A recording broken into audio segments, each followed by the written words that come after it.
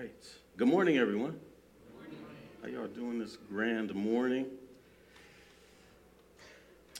As he said, I'm Pastor Chris, and it is my honor to continue to preach on the book of Mark. We've been talking about the book of Mark for a few weeks here, and I'm excited to be teaching today as we enter Holy Week. Amen? Yes. And I don't know about you, but especially here in the Midwest, there's something about being here that keeps us in a state of anticipation.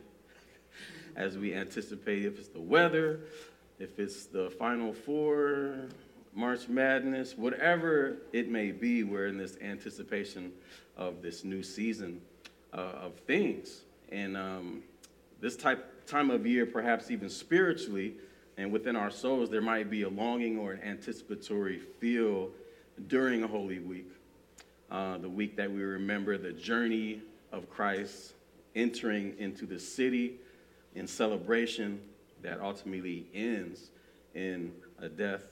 However, there's holy resurrection.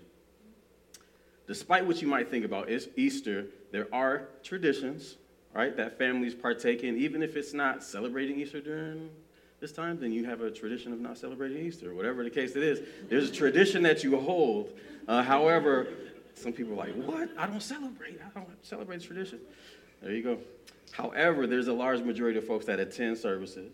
You dress up, or you have some family things, or you barbecue if the weather's right here. But whatever the case, there's a lot of different kind of traditions that take place during this time of year. And as I was doing this message, I remember that when my wife and I were young parents of 3 beautiful girls, shout out to y'all. Now they're embarrassed.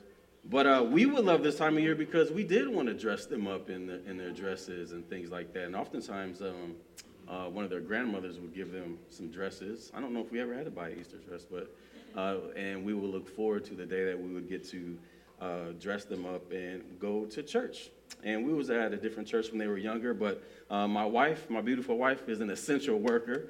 So her beautiful essential working self, sometimes she wasn't able to be at the Easter service. So that left solo dad. And I took pride in those days, so much so that I enrolled in ponytail boot camp.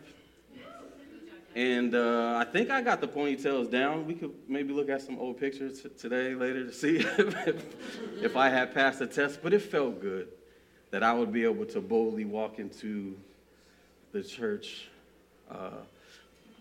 with my 3 girls in their Sunday's best, dressed by dad. I remember one didn't go as planned. I was in a rush. I was kind of frazzled. I just remember getting there, hurrying up and throwing them into the kids' nursery or whatever. Not throwing them. But I remember there was, some of the ladies in this church that we were at. It was a fairly big church, so we had to check them into each of their separate little rooms. I remember one of the ladies, they were good friends with us at that time, and they were like, what did you put in her hair? And I was like, man, I just sprayed some hold spray in that piece. You know what I mean? It's windy out there. And their head was as hard as a helmet, man. I'm trying to tell you. But I was just like, yeah, I'm trying, you know what I'm saying? So I know that I try. But there was kind of a running joke that, people kind of look out for the grand entrance when I would come in. And my wife would be working, they'd be like, oh, wonder how they dress this time. Wonder how they are dressed this time. But that is a good memory, but today we get to see Christ's grand entrance. And believe it or not, with all the talk surrounding Jesus during that time, what it looked like kind of did matter to the people. The entrance did matter. And what Jesus wore, what he traveled into Jerusalem on, his vehicle of transportation, that all mattered. And all was a part of the bigger picture. It all mattered to people for many reasons. Because this was Jesus who was to come as the King of Kings. So today, we get a front row seat in seeing how he was received by the people as recorded in the Gospel of Mark. So we'll be in the book of Mark, chapter 11, verse 1 through 11. And it all starts again a week before what we call Easter and Palm Sunday. So we have a tradition where we stand as you're able in spirit, and as you are able in the reading of God's word. Bibles are available. You can take one that's out in the lobby area or log into your favorite Bible app. But Mark 11, 1 through 11, and we'll read today's passage. Now when they drew near to Jerusalem, to Bethphage and Bethany, at the Mount of Olives, Jesus sent 2 of his disciples and said to them, "Go into the village in front of you, and immediately as you enter it, you will find a colt tied, on which no one has ever sat. Untie it and bring it. If anyone says to you, 'Why are you doing this?' say, 'The Lord has need of it, and will send it back here immediately.'" And they went away and found a colt tied at a door outside in the street. And they untied it. And some of those standing there said to them, "What are y'all doing, untying the colt?" And they told them what Jesus had said. And they let them go. And they brought the colt to Jesus and threw their cloaks on it. And he sat on it. And many spread their cloaks on the road, and others spread leafy branches that they had cut from the fields. And those who went before and those who followed were shouting, "Hosanna, blessed is he who comes in the name of the Lord. Blessed is the coming kingdom of our father David. Hosanna in the highest." And he entered Jerusalem and went into the temple. And when he had looked around at everything, as it was already late, he went out to Bethany with the 12. Let me pray. God, thank you so much. It's a blessing to join together this morning to worship you, to fellowship together with your spirit. May you open our ears and our hearts to receive your word today. Help us to understand what it means,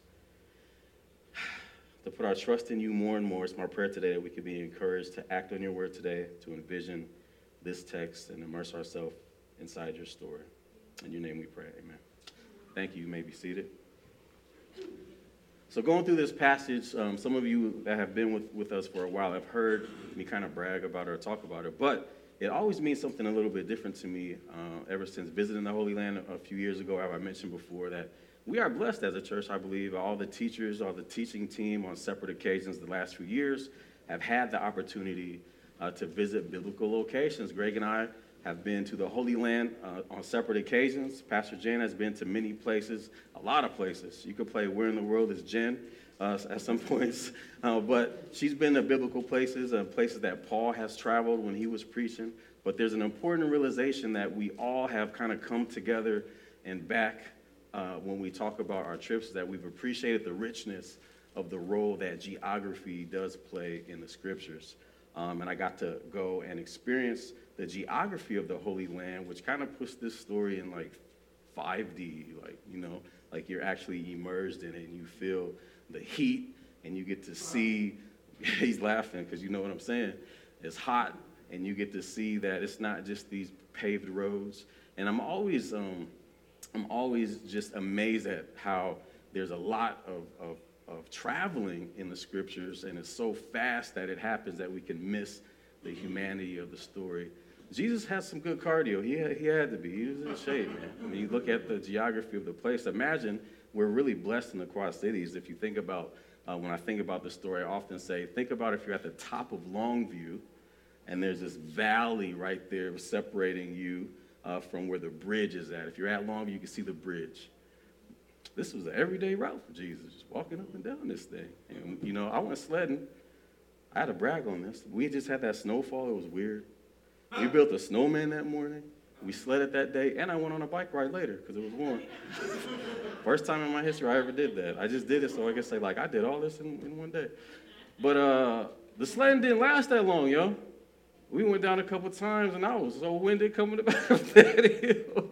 It wasn't like the old Chris, I was just not just running up the hill like, "Yay, let's go again." I was like, "Hey, I think it might be time to go." We did it, So we went a few times, but there's this geography that plays a significant role in the story, because you can imagine Longview kind of being this Mount of Olives, and Jesus has to. You could see the holy city, right? I know it's kind of funny, but you can picture our bridge being where the holy city would be. We're marveling at this place, but you got to get there, right? There's no Ubers, no Metrolink, no, "Hey, come pick me up here." And Jesus, his mode of transportation is very interesting, and we're going to talk more about what that means in the big picture of God's word and the story today. Well, on the road, Jesus took, a traveler would arrive first to Bethany and then come to Bethphage, which was about 2 miles from Jerusalem. As I said before, geography plays an important part just to kind of visually see this. The elevation at this point is about 2,600 feet, and from it you have this breathtaking view of the holy city. Greg mentions a little bit about this last week, but since it was Passover, the ancient Jewish historian Josephus notes that there were most likely hundreds of thousands of people in and around Jerusalem to remember, to celebrate Passover and what God had done in Israel's history and setting them free. And it's worth noting also that up to this point in Christ's ministry, Jesus was about to do something that he hadn't done before, something that he had repeatedly warned others not to do for him. He was going to allow his followers to give a public demonstration of his honor. So in this passage, we see that Jesus sends 2 disciples to get an animal, a colt, and he instructs them in verse 2 and 3, untie it, bring it here. If anyone asks you, why are you doing this? Tell them the Lord needs it, and we'll send it back here shortly. In Luke's gospel, the disciple unties the animals, and someone questions them. The disciples respond exactly how Jesus asked them to, and the people let them go. Verse 7 and 8, when they brought the animal to Jesus, they laid their cloaks on the colt, and Jesus sat on it. And at this moment in the passage, verse 8 says, many people spread their cloaks on the road, while others spread branches they had cut in the fields. There were other folks that cut down branches from trees, and the book of John helps us to understand the kind of branches, not just regular branches, but leafy palm branches. And they took them, laid them along the streets headed to Jerusalem. When I was on this trip, we had a chance to get baptized in the Jordan River. And our bus driver was really cool because he was positioning himself in this place along the river that wasn't crowded. There wasn't a whole bunch of tourists and stuff like that. It wasn't those places, because there's places that it's like a Six Flags ride. You could pay and get in line, and they'll take your picture, and you'll go like, yeah, I want that picture. You know, so I've been on the rides, and you got a crazy picture. And it's like, no, I don't want to buy that. But there's places where you pay, and our bus driver was like, I'm going to take you to a place. Nobody goes over here. We almost got stuck. But we went over there, and it was really cool because we're getting out, and he had palm branches down.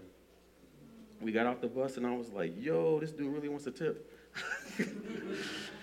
But it was a really cool experience to this. He wanted to honor our experience in us getting out this bus and going to this and having this holy experience together. So it was a sign of humility, a sign of paying homage to this king as he was on this young colt. And it doesn't seem very kingly for a king to show up riding on a donkey or a stinky animal, but for Jesus, this was the choice of what I like to call his royal ride, right? In an article back in a sports column in 2019, a sports writer had followed up with the grand entrance of an NBA star, Kawhi Leonard, at the time, who he was rolling into his NBA games in a 20-year-old 1997 Chevy Tahoe. And they said, why do you keep this thing going? Like, why do you keep this thing? For him, there was a bigger picture. He said he's had this car since high school, and he simply said, it's paid off, and I like it. He said it's paid off, and I like it. For him, it was, not what everybody expected that he should roll up in, but for him, he had a simpler idea. He wasn't projecting that everybody should do it, but for him, the value and the sentimental value of it meant everything to him to keep this car that probably was only worth about $1,000. Even with some of the updates that he put on it, he still kept it simple. I even had to Google what it looked like. I'm like, of course he had to pimp it out or something. And it was like, no. I mean, he could be riding around Rock Island and we didn't even know right now. But again, for him, there was a bigger picture with his decision, and to With Jesus, there's a much bigger picture, them coming adorned with this monetary interest of gold and all these things, something that's helpful to know about reading the Gospels. And the book of Matthew has this story.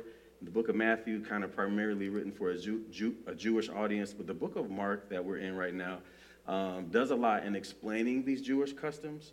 And some scholars say that the book of Mark was kind of casted a wider net to some folks that might not be as familiar with these Jewish customs, but nevertheless, it's important because it gives shout outs to Old Testament narratives. And which a lot of times we can easily in the New Testament be caught up with these things and forget about some of the traditions of the old and how it connects to the bigger picture. And I usually say sometimes, a lot of times we think of God's story as, okay, we got Genesis, the fall, then we got sin, then we got Jesus, and he dies and he comes back, and we all go to heaven. There's a story. Oh, we got to come to church all the time and hear this, Greg. Same thing, right? But we miss out on the bigger picture of how God's story continues to move through his people. And even through this grand entrance, he's continuing this narrative that started way in the Old Testament.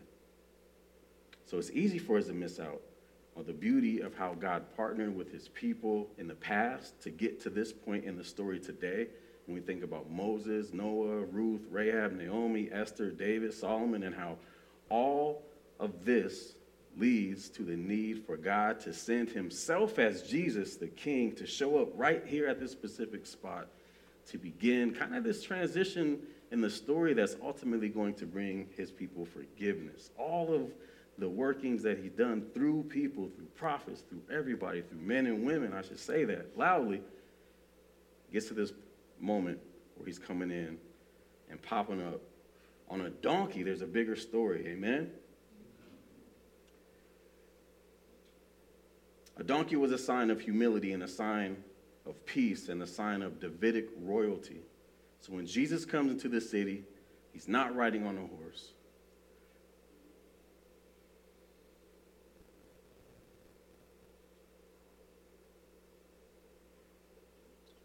It's also safe to note that in Matthew, in this part of this, in the gospel, Matthew 21:4 says, Jesus did this to fulfill prophecy.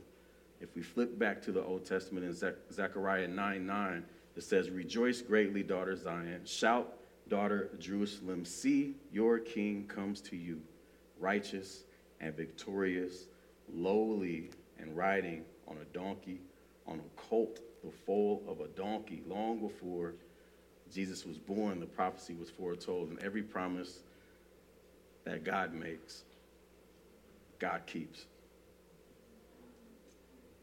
Amen? And we'll get a little bit more of that in a moment.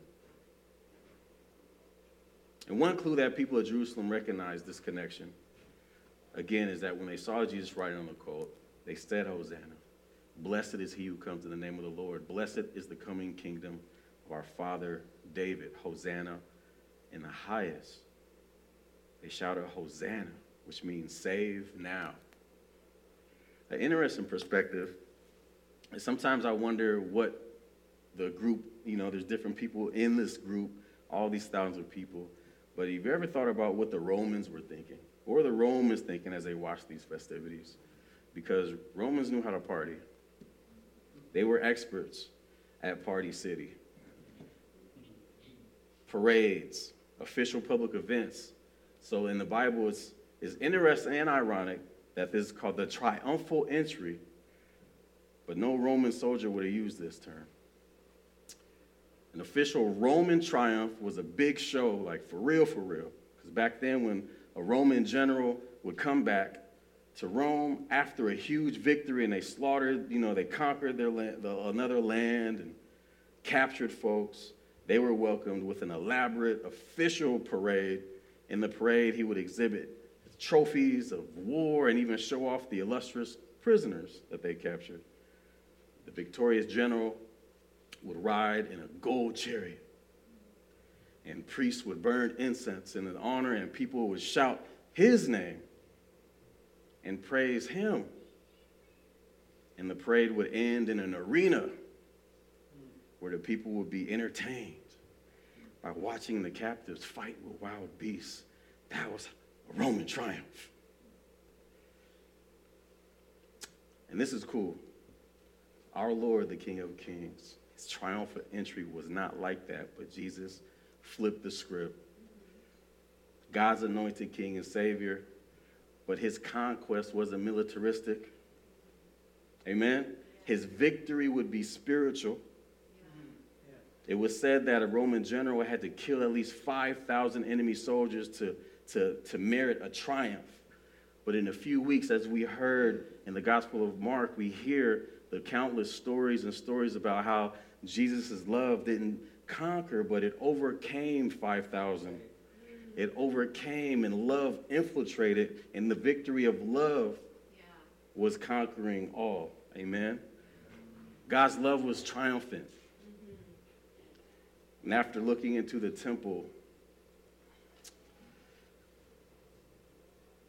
where Jesus would return after this big, celebratory thing, Jesus left the city and spent the night in Bethany, where it was safer and quieter, and he spent time praying with his disciples, seeking to prepare them for the difficult week that lay ahead. There was this big celebration. There's people that was looking like, this ain't no real celebration. What is this? There was other people that was expecting it. There was people that heard, he was kind of just messing some other people up, like this isn't how it's supposed to be. You have all these mixed emotions, but at the end of the day, God was setting stage for this redemptive story that still plays out in our lives today. So I want to close this out with a couple things, because if Jesus is king,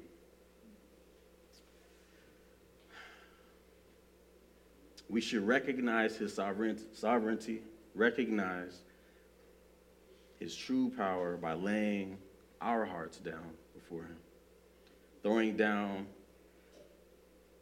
our lives as surrender, and ask Jesus to govern how we think and how we move, and explore what that means for us by worshiping not just through song, but through our lives.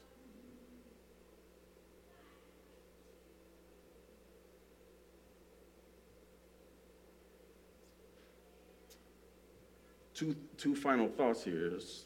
The first is, what does it look for us to trust Jesus to complete his story and work in and through us, even when it doesn't look like the way that we thought? Because there had to be people who said, this ain't the way it is. This is not the way. And Jesus is amongst them. Jesus was there. Jesus is like riding around this thing like, I'm here. And people are like, this ain't it. And if we're honest, many of us in here we have these points in our life where we'd be like, this ain't how it's supposed to be. This ain't how it's supposed to be. I really want to bring it home. There's a group of poems that I wrote, just small poems. And as many of you know, I did full-time ministry for 15 or whatever, 15 years or something. And there was some dark times that I had just trying to figure out my story. As I'm doing ministry, and it would seem on the outside that this is all great, man. Chris is doing all this great stuff in the community. I had this internal battle where I was like, this ain't how it's supposed to look. My girls are getting older. I'm trying to figure out if I still want to do this. Is it time for a career change? And I'm like, Jesus, where are you at? Where are you at? I wrote a group of poems I'm going to share, a couple poems, and these poems have never really seen the light of day. And I talked to a good friend. He said, these might not ever be for the stage or anything, but just wrestle with them. So these have just been kind of tucked away for years. As I was just crying out to God, thinking about my family and thinking about how am I trying to navigate these things? They don't even have titles. I'll just get into this one. When parents say, I hope you have kids that turn out just like you, what the heck? Why are y'all asking God to boomerang our children through pain and trials just to watch how we have to handle hardships? Y'all really hope that all that returns our way, like I'm guessing this is why y'all spent so long teaching us how to catch, how to watch what's headed our way, how to move accordingly, to extend open arms, and when things go down, we will pull them close to our hearts. Well, I see the boomerang coming back, y'all. And you best believe my hands are ready. I'm bracing for impact. And you best believe I'll do my best to catch them as you did catching me. One morning I wrote, I'm so sad right now. My emotions are at high speed, zooming laps within my soul, heart racing, body breaking, trying to keep up with the speed of me without a lane for help. But a crew that cheers is near, and their prayers are fuel. They refill my emptiness as I steer towards another day, and I just hope that I can make it because it seems like there's so many more laps to come.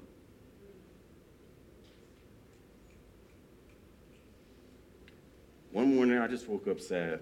I didn't feel like God was even there, and I said, today I woke up laughing. The funny thing is, ain't nothing funny about the reality that I woke up to. But I really woke up laughing, and now I'm understanding the genre of this moment in my life. I'm living through a season of dark comedy. Last poem I'll share. Just to see my daughter smile through difficulties is a beautiful thing. I see them wading through clouds of confusion, through foggy futures and unsure steps. And I get it. I'll walk with you. And sometimes y'all won't even invite me on your journey, and I get that. But just know it's difficult to see you pushing through puddles of pain, navigating the noise of thunder. Yesterday I seen the lightning in your sky strike your footsteps and spark sorrow. My daughters, this is all hitting so close to home. But please know that I'm here. Let me help you take cover. Just know that I'm near when you see me. Just know I ain't even mad at y'all if y'all run towards me and just use me as your shelter. And I promise I'll let God's strength just allow me to shelter y'all if y'all let me. And I read these. I don't know if I'll ever get an award for Best Father of the Year or nothing like that, and I don't want it. However, I thought about how our Father loves us even more than my cheesy poems. Our Father is there in our story when it doesn't seem like it. In front of thousands and thousands, the Heavenly Father sent his Son, and there was a lot of people that didn't even really understand that he was right there amongst them, riding through, because for them, it wasn't supposed to be like that. This might not have to do with the original Palm Sunday message that you might hear at another church, but I couldn't get past this part because I thought to myself that there's people that are under my voice that just feel that Jesus ain't riding into their story at all or doesn't care to. How can we learn to trust God to complete the story within us and through us? It's just a question. It's a challenge for me, as I was challenged during that time. And I am happy to tell you after a few years I'm able to look back and see how God insert himself in my story when I needed him most. But you may be in here in a different place with God than you were before, or wondering what it would look like now that things have changed in your life. And I'm just asking, don't give up on allowing God to finish your story, on allowing God to finish what he started. It might look different. It might not look like what you had hoped. But God is there. And secondly, how can we trust Jesus to lead our next steps even a little bit more.